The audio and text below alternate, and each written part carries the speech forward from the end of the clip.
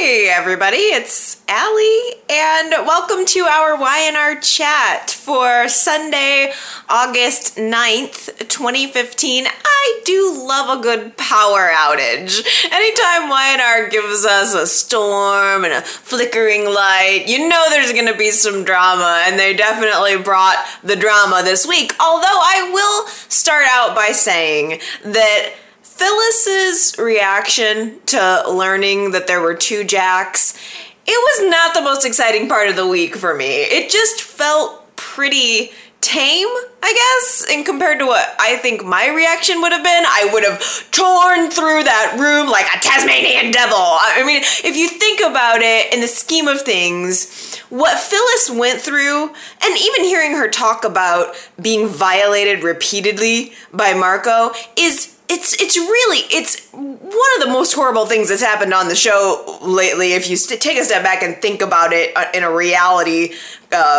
landscape, we have to kind of compare it a little bit maybe to Avery's rape. And in a way, what happened to Phyllis was so much worse than what happened to Avery. I guess not that there is really a comparison. It's all, shades of absolutely horrifying. But Avery's rape sent her into this deep, dark depression and completely pushed her over the edge. And there was something about Phyllis's reaction that just seemed more, she kind of took it into her brain at first and was trying to put all of the pieces together. Jack was trying to explain how this possibly could have happened, and that there just so happened to be two men. He looks exactly like me, including his mannerisms, the way he talks, his voice, everything about him just so happened to be completely and exactly like me. And Phyllis realizes, you know what, that makes perfect sense to me.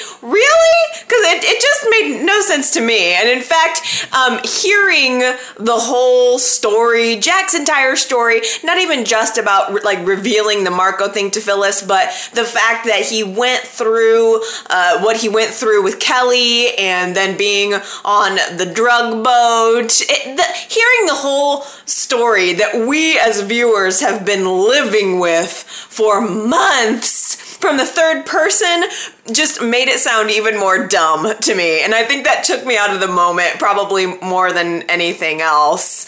But, it was good for what it was, I suppose. I don't know what I wanted Phyllis's reaction to be. What did you think about Phyllis's reaction? Was it big enough? Was it bold enough? Certainly by no fault of the actress. I think the actress has done a great job this week. And in fact, I was feeling a little blah about her over the past month or so, and this week she brought it up with a level of fierceness that I really appreciated, but it wasn't quite in the reveal that I saw the fierceness. It didn't start really kicking in until everybody, Jack and Phyllis, realizing that Marco's probably still out there, and he's probably going to come back, which I'll admit, I wasn't expecting to see him again. Even after Mariah and Kevin found no body at the bottom of the lake, I thought, I think we're done with the whole Marco thing. So I was very surprised to see the little Easter eggs starting to pop up here and there throughout this week's shows, indicating that he would come back. In fact, the fact that Phyllis and Jack were talking about how similar Marco was and how she would never probably wouldn't know the difference between them, and that they would have to come up with a password in order to know which one was the real Jack. I thought, oh, well, there we go. I guess we're gonna have to see Marco again. Don't ask me what that password was, because I can't say it. It was some palace in Istanbul that this Midwestern girl does not know how to pronounce. So I couldn't have said the password, but it was something special to them that only Phyllis and Jack would know. And if she were to run into Marco, then she could just try to lead him to say that, and if he couldn't do it, then she would know that he wasn't the real Jack. So a storm settles over Genoa City. We start to hear the rumblings of thunder and see the lightning crashes, and the power goes out all over town, at the athletic club, at everyone's house. Phyllis and Jack are separated at this point, and Phyllis goes back to the house. I think there's a part of her that's just wishing there was some semblance of normalcy, yet everywhere she looks around, she sees clues that she's been living with a stranger for all of these months. She took that picture of her and Jack in his crazy green golf outfit, and she smashes it on the mantle, realizing the full scope of how she's been violated, she's been betrayed, and just no sooner than she's smashed that picture on the floor, she's running upstairs to get flashlights and for the power outage. When she comes back downstairs, and Jack, in quotes, is standing there in a raincoat, and there's just something a little bit off about him. We as the viewer know that this is Marco because we've seen Jack in another scene, but Phyllis doesn't know that. She at first thinks that it's the real Jack, except it's not quite. Some things are not quite putting together quite well. Marco sees the picture smashed on the floor, and he says, "Why don't you like that picture?" Marco doesn't know that Phyllis knows at this point that he's not the real Jack, or that there ever even was a dupe. So, or I assume, and he sees the picture smashed on the floor and says, "Why'd you smash it? I like this photo." And that's her first clue that this is not the real Jack. So she feeds him a little bit of line about the palace in Istanbul, and Marco is not able to recreate the password, so Phyllis knows immediately. And this is where the story got interesting. Really, really interesting for me. You could just see the turn on Phyllis's face as she realized she's now standing face to face with this man who has lied to her, who has raped her repeatedly and enjoyed it. Ugh. It was really it was good to see Phyllis finally kind of start to erupt. Up until now, her reaction to it had been a little bit muted, I think, maybe for me. But now seeing Marco there and being able to tell how different he is from the real Jack.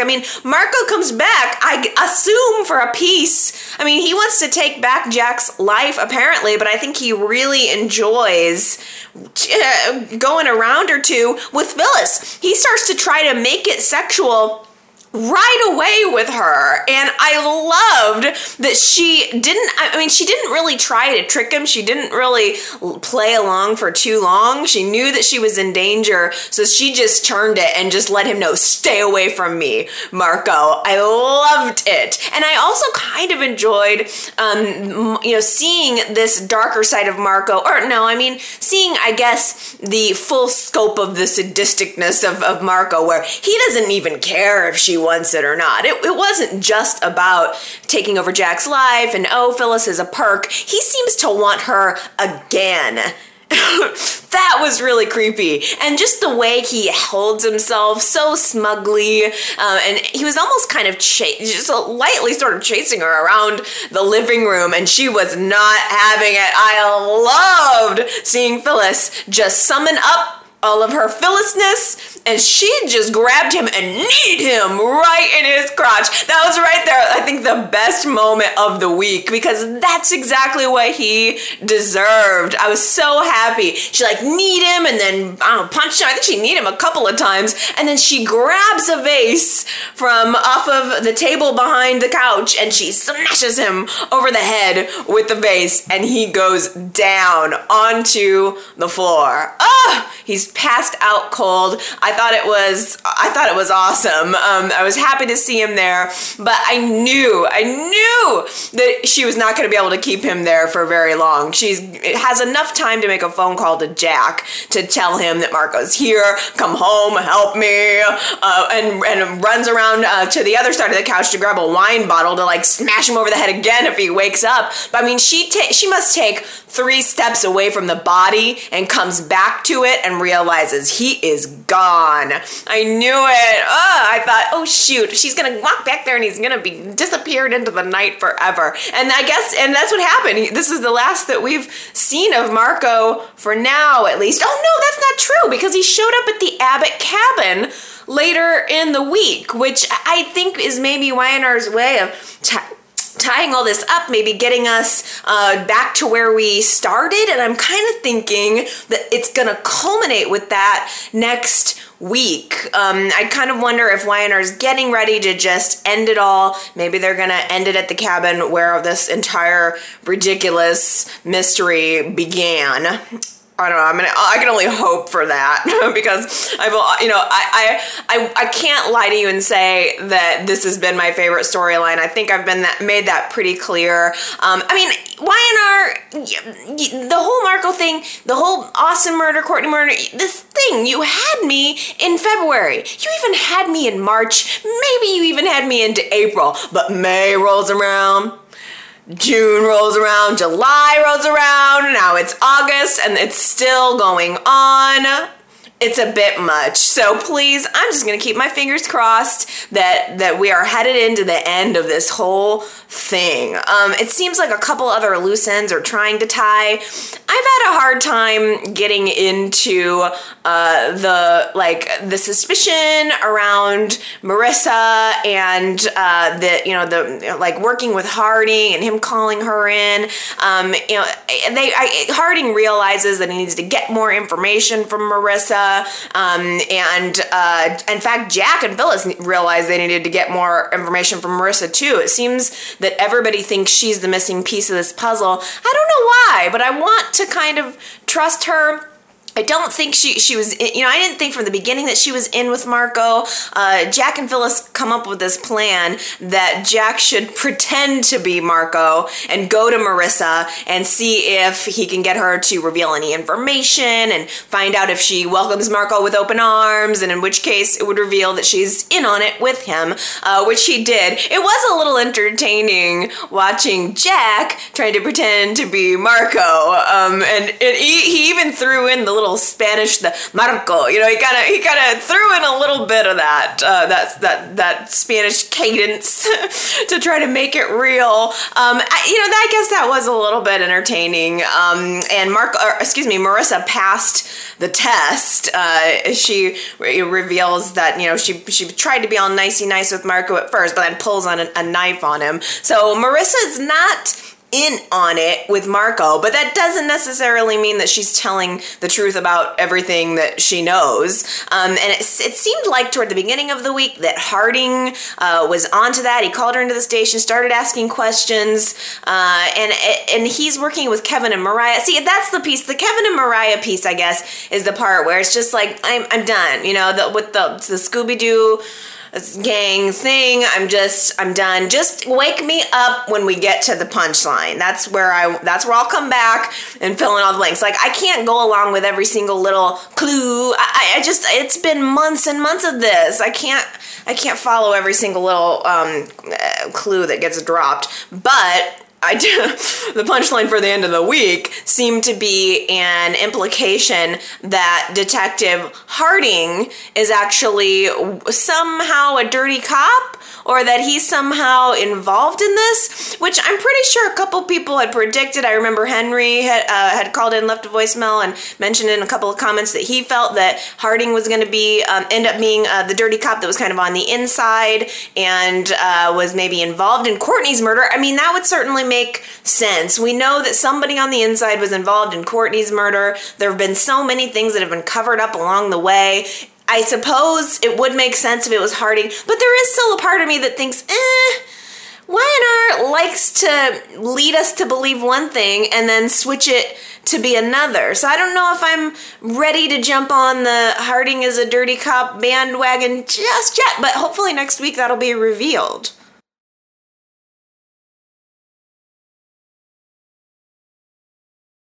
Noah and Marissa finally give in to those primal urges by candlelight. I know I must be old and like unfun now, because all I could think was, I can't believe you guys have all those candles lit in an old hotel like that. That is a fire hazard. I mean, I'm watching this awesome romantic lovemaking scene and I'm worried somebody's gonna knock over a candle. Geez, Allie, where's your spontaneity? I mean, they were those long stick candles too, so it could have easily started a fire.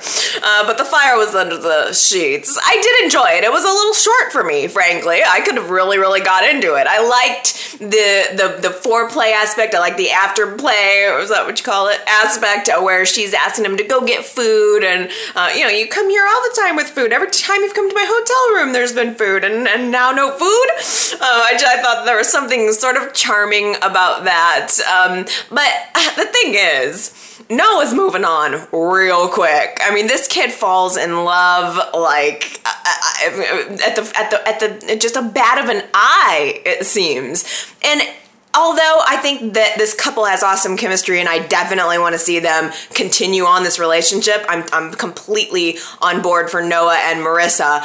Noah needs to wake up. I mean, he ends up hearing, somebody tells him, I think, that Marissa was seen in the park talking to Victor. So after sex, he goes down to, I think it was after sex, he goes downstairs, or maybe it was before, and he talked to Victor and tried to find out why they were talking, and I think Marissa had lied to him and said that she was with Victor. Yeah, this might have been before sex. I don't know. But that Victor had approached her to warn her to stay away from Noah, which is an outrageous lie, but I suppose it sounds like something Victor could have done.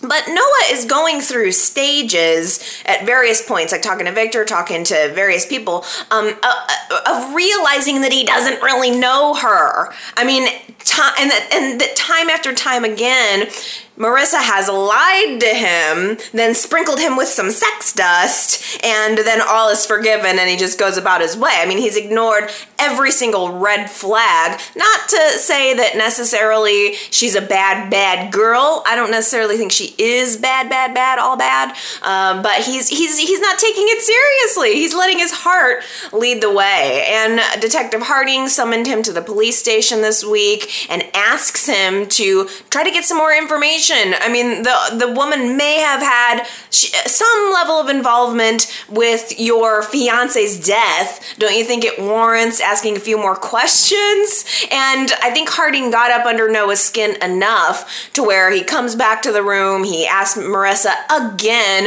if she's lying, if she knows anything else, and I can't blame him for being suspicious. I can't imagine that Marissa would blame him for being suspicious, but she's, I think, tired of having her intentions questioned, especially after that whole run-in with Jack. I mean, nobody trusts her at the end of the day. We haven't seen her do anything that's been overtly bad. She's been a good person so far, but there is just this underlying current of, maybe we shouldn't trust her.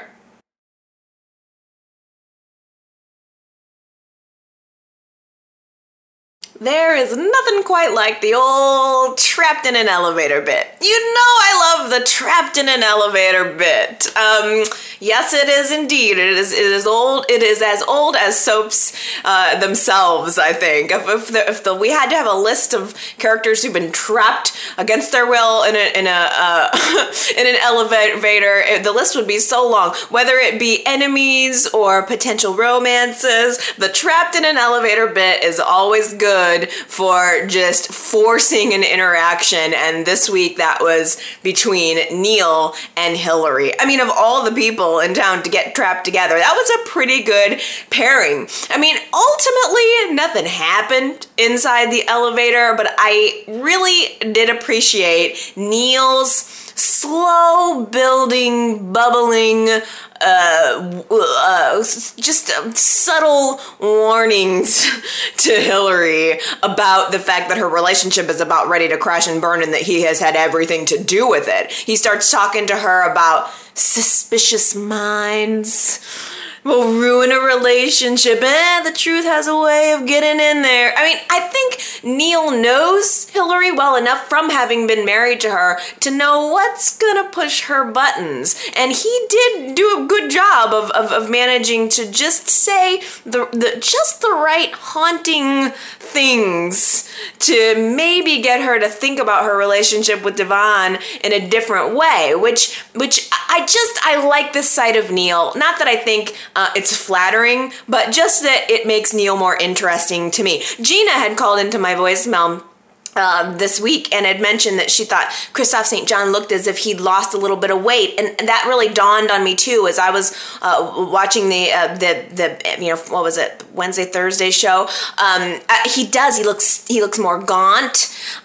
He looks more maniacal in a way. I mean, just something in the delivery, something in his physicality. I know Kristoff St. John has had that guy's had a bad year. He's had a lot going on in his family. It's amazing that we've still seen him consistently working on Y&R, considering he had his son passed away, I think just within the past year. And I definitely do feel for him, and I think it's great that we're kind of getting to see more of him, and maybe it's helping him to work through all of that to be on screen and to have some meaty material. And I guess at the end of the day, that's what I'm happy about with this storyline, is the fact that it's giving Neil some meaty material. And I can't tell if Neil necessarily wants to be the one to overtly ruin Devon and Hillary's relationship. I don't know if he wants them to know that he's going to be behind it, or if he's just nudging. I think he might just be nudging just a little bit enough to watch that relationship blow up on his own.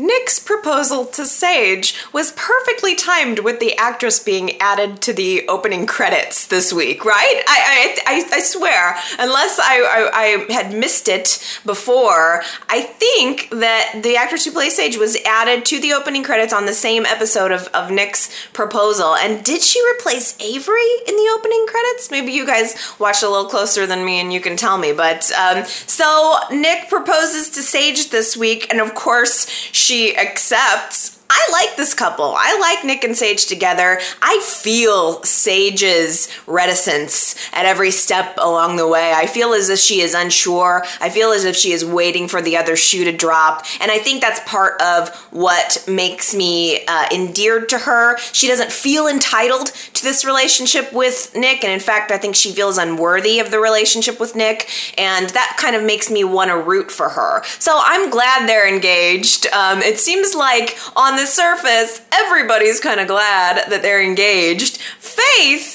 is a little snoop, though. I loved the coffee house scene where Faith tells Sharon about overhearing Sage talking on the phone about the father of her baby not being Nick. And Sharon's ears perked up so big, she could not wait to mine little Faith for more information. I just couldn't even believe that child even knew how to put together what that would mean. Although, I suppose you can't really grow up Newman without being completely aware of what a paternity test result is or paternity stuff. But Faith latched onto that little seed and she dropped it right in Sharon's lap, and Sharon was all too happy to water it. Oh, she wanted to know. And in fact, Dylan had to step in and stop Sharon, saying, you really shouldn't be doing that. You shouldn't be using your daughter to get information about what's going on in Nick and Sage's relationship. I think we're seeing the first realization by Dylan that maybe there's still something there between Nick and Sharon. Maybe Sharon's not all in this relationship with Dylan, which is news to me as of this week. I thought Sharon was all about Dylan. And now all of a sudden I think we're starting to see peaks of Nick and Sharon coming back up. I enjoy Nick and Sharon always. I really do. Their relationship got so nasty after the paternity test switcheroo was revealed, and I thought, are we I don't think are we ever gonna get back to a Nick and Sharon relationship? I mean, we were happy with Nick and Sharon. They were getting engaged, they were getting married, the paternity test thing with Summer happened, and then they were enemies, and it was fighting over custody of the child, and it's just been an uphill battle for those two ever since then. And now all of a sudden, actually we saw a little bit of it too this week playing out as Sharon and Nick had a talk where he told her that I think everyone was kind of expecting maybe Nick and Sage to break up, not get engaged, and Nick tells Sharon that they are engaged, and Sharon, I think, is trying to, in a sort of Neil way, maybe nudge that relationship apart a little bit. She kind of nonchalantly not so nonchalantly asks Nick if there's any chance that Sage could have pulled a switcheroo on her paternity test results. Oh, and Nick says, Nick just refutes that right away, and Sharon said some great comeback line like, oh, so you think that Sage would never be as devious as me. I think Nick said knows Sage wouldn't do that. She's not that devious. And Sharon says, oh, you mean like me? She's not as devious as me. I loved that. I thought it was a good tie-in. I thought it was a good little bit of barb between the two characters. But again, everything is just too happy on the surface to be happy. I mean, even Faith seemed like warm to the idea of Sage and Nick's engagement and the idea of being a big sister, and that's not gonna last. In fact, it seems to the happier everybody is for Nick and Sage, the more Sharon starts to become unraveled in herself and in her relationship. It seemed that she was very jealous of the fact that Nick and Sage are happy, and that now Faith kind of has two happy homes. Sharon, I just wonder if Sharon's not capable of being happier, if maybe she's one of those people that sort of self-sabotages. I don't know, because it seems like she's got everything with Dylan, unless Sharon knows something else. I'm surprised it wasn't Sharon and Dylan who got engaged this week, by the way. I would have predicted that would have come way sooner. But for now, it seems like the two couples they're getting along. We had that scene at Sharon's house where they're putting together a crib. It was like crib wars. It was cute. I mean, there's a lot of potential for fun with these two couples getting along, but it's probably going to be way more interesting for these two couples to not get along.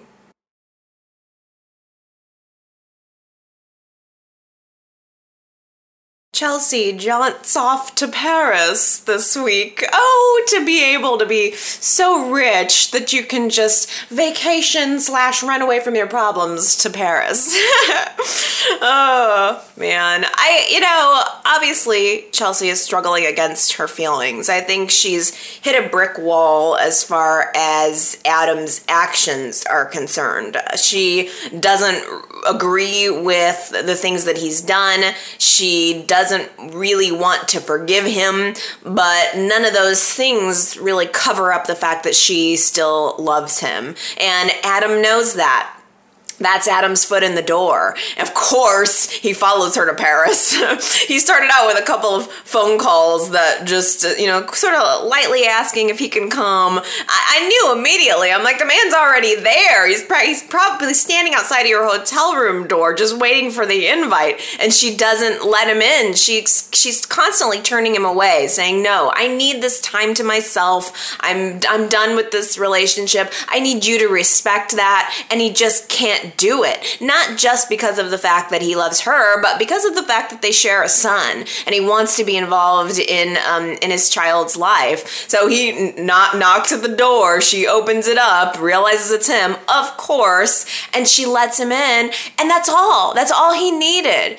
Adam only needs to get his foot in the door, and he knows that eventually their love will end up being stronger than any hesitation that she might have about their relationship. I mean, I totally think that Adam and Chelsea are going to get back together sooner or later. I hope it's not sooner, to be honest. I like this couple. I like being on the road to them getting back together. I mean, this is something that I could see stretched out for another few weeks. I I feel Chelsea's being torn about it. I understand her. I understand Chelsea's character at this point in time. And again, I've had a hard time understanding Chelsea's character pretty much since the day she walked on the show. But I'm with her every step along the way here. I get it. And I'm just kind of enjoying the journey. The thing I will say in Adam's defense is, that Chelsea knew who she was getting involved with when she got involved with Adam Newman. And now she is sort of wanting him to be something else. She seems to be wanting him to be this nice guy when that's kind of not who he is. It's not who he's ever been. I don't think Adam has ever been false about who he is and how he is. He's always been upfront with Chelsea, and I think that's part of why their relationship was so strong. I think that's part of why the attraction was there, was when they initially got together, they both were just trying to be unabashed versions of themselves. And now here, I think Chelsea's maybe just moved on. I think maybe Chelsea's the one who's changed. She's evolved. She's got a child now. She's got a career now. She's a different person than she was when she was this con artist. But Adam is still Adam, and Adam has never not been Adam.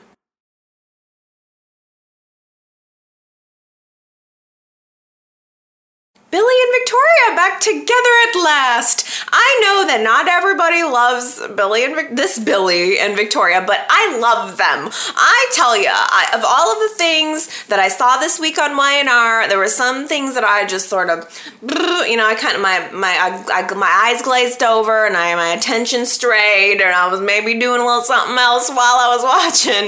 But I came to attention for Billy and Victoria. Maybe I'm standing alone in the rain on this one, but I liked the slowness of their makeout scene. I just think these two actors have total chemistry. I loved seeing them fall onto the couch together. It's been building, and I'm glad it popped. I was glad to be there for it. I want Billy and Victoria back together. I do still love that Victor is such a thorn in their side. He did say this week, I just don't understand how my beautiful, intelligent daughter could want such a worthless guy like Billy Abbott. And, we're not even seeing that side of Billy. Billy is totally reformed. In what way is Billy not an ideal candidate for Victoria? He doesn't gamble anymore. He doesn't really seem to drink anymore. Victoria alluded to Billy's darkness this week, and I think that's ultimately going to be what comes in between this happy reunion, because they kind of mentioned after the sex, well, they were struggling to define it. Well, it was more than sex, but less than totally getting back together. So it's not just a crash boom, we're back together, which I like, but I thought it was interesting that sort of out of the blue, Victoria was talking about her relationship with Billy and saying, I worry that I see flashes of that darkness in him from after Delia died, and I worry that that's ultimately going to be what comes between us. And I think that's a decent way to go with it, because I just tired of Billy the gambler. I was tired of Billy the cheater or philanderer. It got old with me. You need to grow up and move on. But a dark Billy who is mourning the loss of his daughter, and who within the next few weeks, months possibly, is going to learn that the man who ran her down is still alive, that's something I can connect in with. That might be the point where people are able to kind of get into the new Billy, and I'm hoping so. Give him a chance, because I think it could be really good. I think we're going to see really good,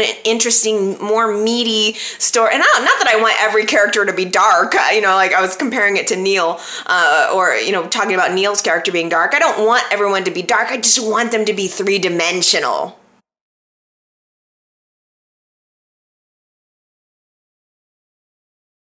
I was was tickled a lot by Abby being in Victor's office and him telling her that he was sending her off to a surfactant conference that was to help her give a big speech on behalf of Newman Abbott, because, you know, the soap industry is a big part of our business. I thought that was such a great nod. Thank you, Einar. I mean, you know, the fact that Newman Enterprises has holdings in soap plants, or the soap industry. The soap industry. I just thought that was so cool. And by the way, I knew what a surfactant was.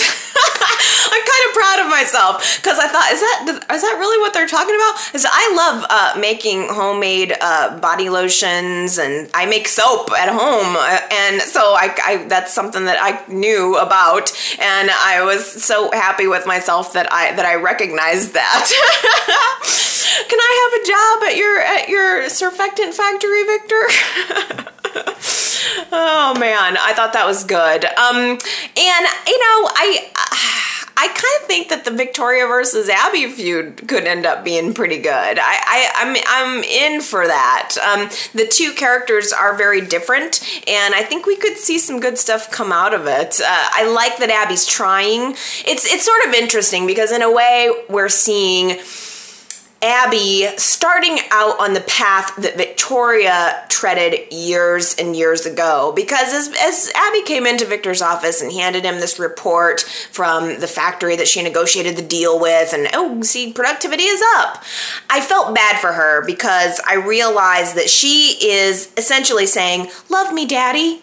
Give me your approval, Daddy. I need it." In fact, I think she called Victor the most important man in her life. And that is, well, first of all, probably not healthy, maybe. I mean, she doesn't have a husband, so maybe. So I suppose she needs to get a husband, or find herself a man and put some stock in that, and not just be Victoria. I mean, you take this trajectory and you speed it up by 20 years, and Abby is Victoria. And maybe that's the part of the story that is a little bit appealing and surprising that I don't know, maybe on some level Victoria is trying to turn Abby off of that, not because she's jealous, but because she doesn't really want somebody else to travel down that path. That's certainly the story with Ashley. So I don't know. I'm not sure. But one question I did want to ask you guys was that as Abby is giving Victor feeding his ego about what a great businessman he is, she said something about wanting to talk in her speech about how Victor started this company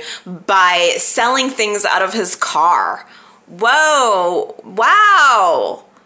Selling stuff out of his car. What did Victor sell out of his car? That has got to be a deep pull. Because I don't think, in all the years I've watched YNR, over 20 years, I don't think I have ever heard anybody talk about what Victor was selling out of his car. I've only watched for 20 years. There's you guys who've watched from the beginning, so I'm sure that you can tell me.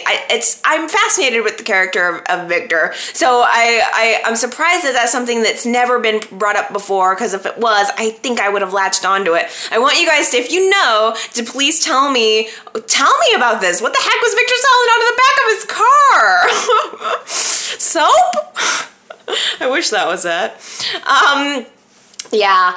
Abby's pulling further away from Stitch. Again, we're seeing her on the Victoria path. Plus, these two people just have nothing in common. We saw Stitch this week really connecting in with his new job, and he's got this patient who is I think he said Marine veteran, and who is, I'm not sure what the guy's problem is. He's in the hospital for something, and I'm not sure, and sorry if it was said and I just missed it, but Stitch is really combining his talents here, because not only is he a medical doctor, fully licensed now, but he also is a former vet, so he's able to really combine those skills to talk to this guy through his issues, and he just seems to really understand him. And it was kind of sweet. They found a purple heart in his pocket, and Stitch pinned it to his pillow, and it's just clear that Stitch is going through something, experiencing something that is so much deeper than soap, that is so much deeper than a speech at a conference and he just doesn't have anybody that he can talk to about it. I think he'd like it to be Abby, but frankly, it was never gonna be Abby. I mean, these two people sort of fell together ad hoc, and now they're just falling apart. Ashley was always a much better match for Stitch. I don't know why we even got onto this path with Abby and Stitch. It made no sense then. It makes no sense now. I'm completely up for Ashley and Stitch. I just wish that he never would have been with her daughter, because that's what makes it icky and weird.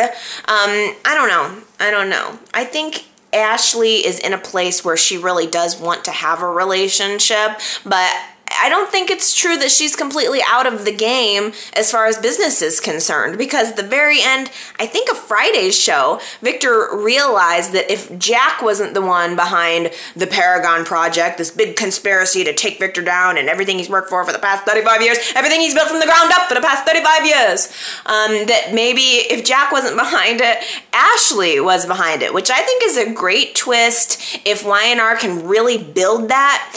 We saw, I think it was last week, I want to say, unless it was early this week, Abby and Ashley were having a conversation about Victor, and of course Abby is seeing how great Victor is, and Ashley was sort of indicating that there's nothing left there. She doesn't love him, she doesn't respect him. Victor and Ashley's relationship is broken beyond repair. I mean, he did betray her with the whole Hex thing. I understand. There's a million reasons why Ashley should have no love for Victor anymore. She was always the person who defended him. I mean, up till earlier this year, anytime Victor did something bad, Ashley was always there to say, well, why don't we give Victor the benefit of the doubt? And I wonder if that's all gone now. I would love it if Ashley was actually the one who was behind the Paragon Project, and instead of the rivalry continuing to be Jack and Victor, I would love it if Ashley stepped up and took that place and really became Victor's new biggest rival.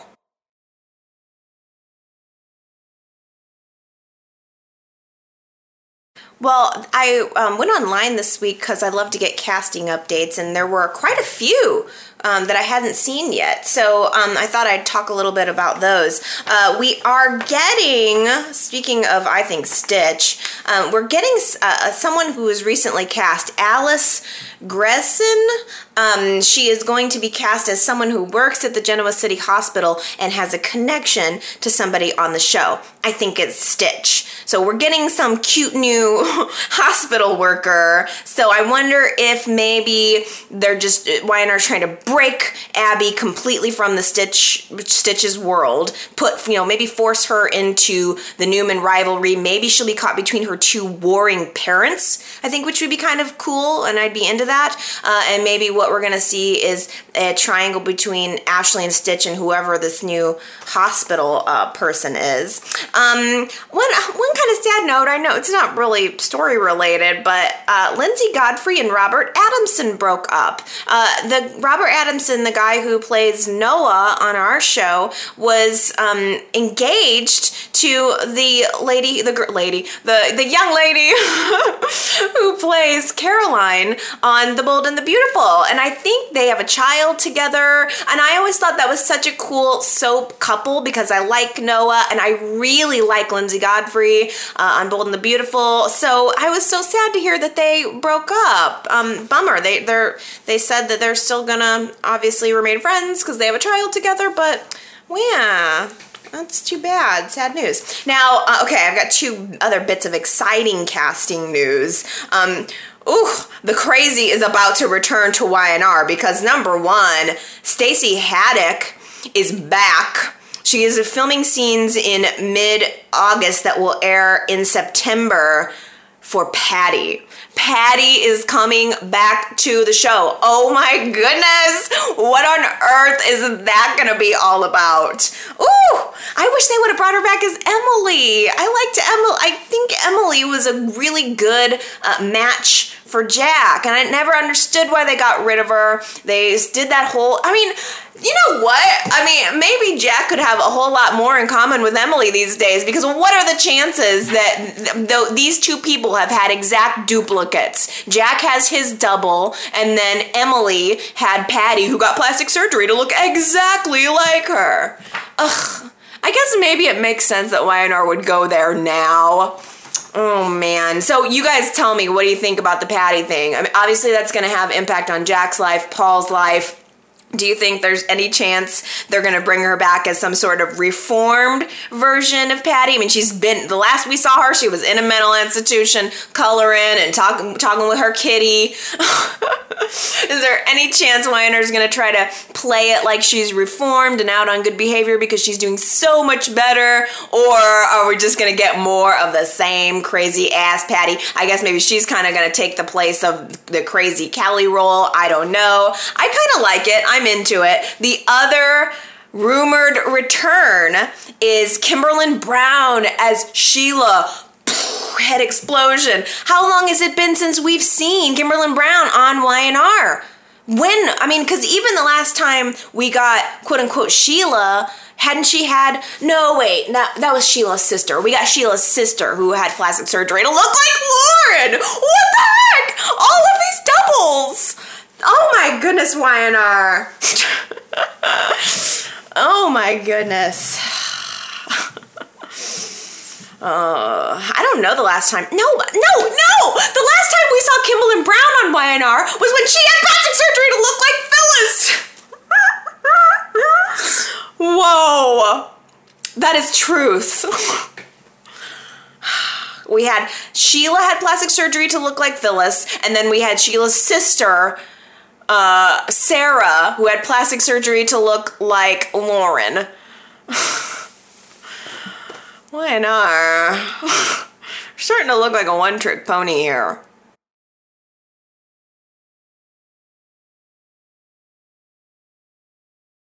I have 2 pages of comments today.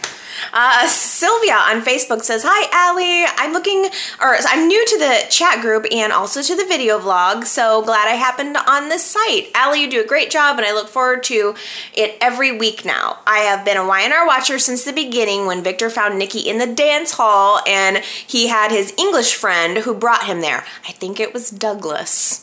I started watching with my mother and kept up with it ever since. Thanks again, Allie. Love your video." Welcome to YNR Chat, Sylvia. I love hearing from new people who are just discovering YNR Chat, and I love especially hearing from people who've been watching the show longer than me, because you guys are able to give me historical information that I do not have. So between all of us, we're able to have a very well-rounded view of our YNR.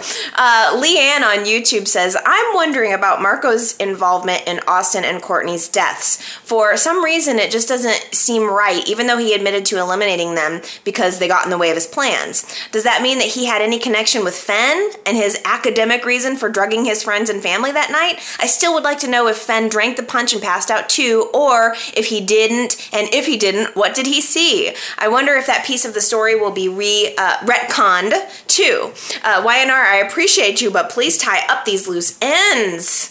I know. I do feel the same way, and I'm kind of hoping that we get some loose ends tied up next week. Maybe that's just wishful thinking, because I've probably been saying that for the last 6 months. But Gary left me a voicemail this past week and was reading something from, I think, Soap Opera Digest that was a preview for next week, that Summer is going to receive a shock. So to me, that's gotta be, I could be way off, but is there any chance that that's Austin? It seems like too big of a coincidence to me that Marco's back up at the cabin, and the Harding thing is, Harding's meeting somebody. I don't know, maybe Harding's meeting Marco at the cabin. I don't know. Maybe Marco's meeting Austin at the cabin. Maybe it's, but I guess the thing is, if Harding's involved, if on the off-skirt chance that Austin's still alive, Courtney's still alive, and they're still involved, it's not necessarily nefarious. I think there could be a good possibility that Harding was working on the inside or something to try to bring down Marco, maybe make him think he's a friend, but really has more information than he knows. Maybe this could be Marco's big undoing as well as a big reveal. Fingers crossed. Daisy on Facebook says, "To me, It was implied that Marco might have been calling Harding for help. Then the remaining Scooby-Doo gang, Kevin and Mariah, told Paul that they think Harding is up to something, implying up to no good. But I think that was all a ruse. I don't think Harding is helping Marco, but I'm wondering if he's helping some law enforcement agency, maybe the FBI, who we saw previously, who are still working to get Marco and his people. And maybe Marissa is helping them too, which would explain why she stayed in town. I really hope they wrap up this storyline though soon. By the way, Daisy also says, doesn't Phyllis have any rope? Marco could be in Victor's basement by now. I love that. That was good. And that was a perfect summary, Daisy, of I think an alternate twist on the Marco storyline that I think might actually be pretty accurate, because we had that whole FBI piece of the puzzle that also never really got addressed again. So I kind of am thinking maybe these forces are working together to get him. But if Austin and Courtney step out of a room or something next week, I'm going to lose my mind with joy. It'll never happen. This will never be over. We'll be talking about this whole storyline 12 years from now. It's going to drag on that much longer. Nippy Fan left me a voicemail that says, people talk about Sharon not being able to be without a man, but what about Nick?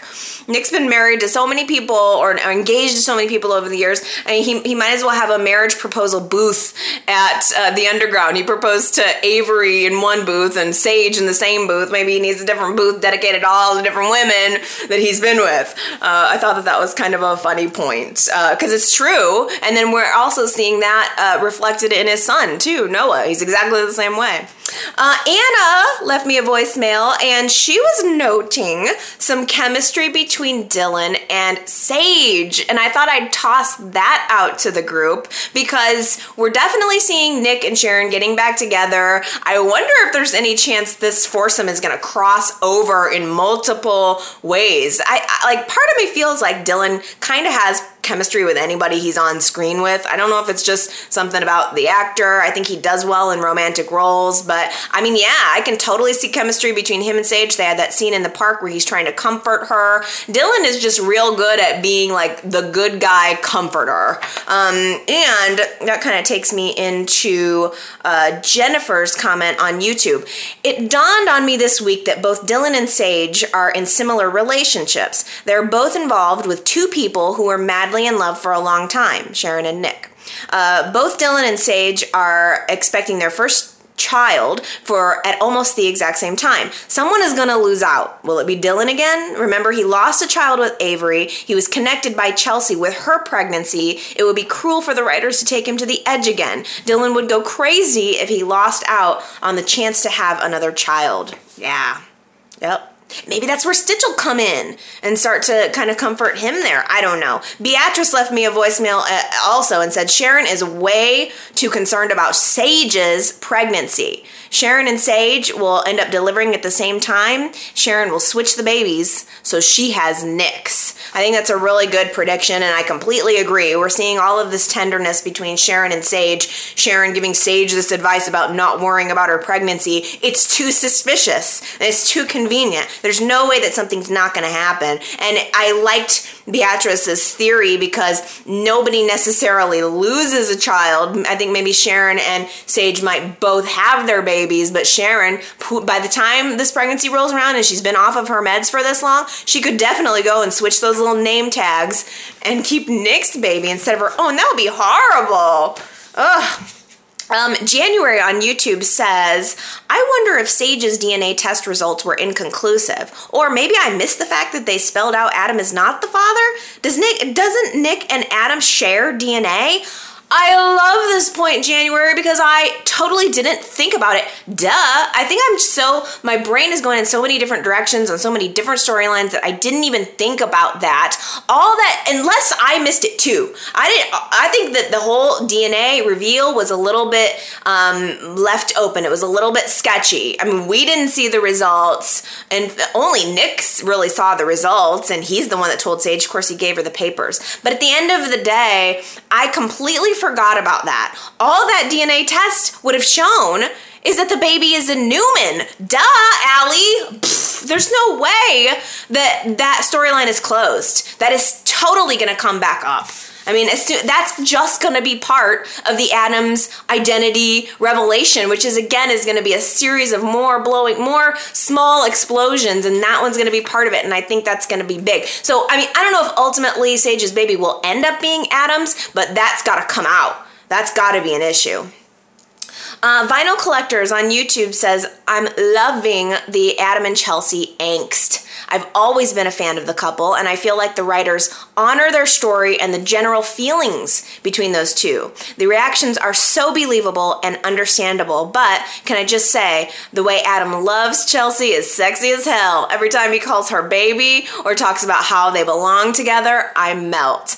I agree. I mean, I do think that they have an incredible relationship. And as far as the writing on the show goes, this is probably one of the most realistic, well-written romances that we've got going on right now.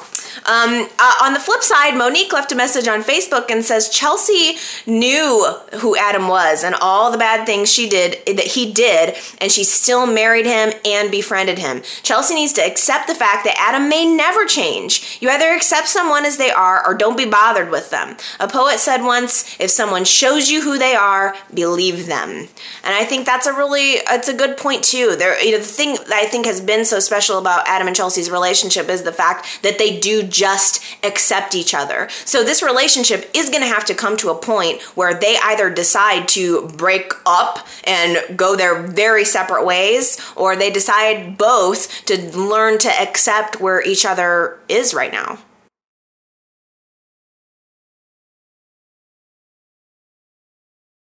Whew. Okay, I think that does it for me for this week, but now it's your turn. You guys can go to yrchat.com and you can leave me a comment there on the blog, or you can go from the blog to Facebook and Twitter, and you can leave comments there. You can call into the voicemail. It's 309-588-4569. It's just 3 minutes before the beep. I have no control over the amount of time, the length of time that you get, so just know I think you get 3 minutes, and if you can't get your point in, call back. That's totally fine. I love hearing from you guys, whether it's voicemail or text. It's really always a pleasure. I read every single comment. I listen to every single voicemail, and I try to pick the ones that sort of fit for this week, and I work those into the end. So if you leave a really super relevant, awesome comment, I will probably work it into the end. So that's something to look forward to. Thank you guys. I love you so much, and I'll see you next week. Bye.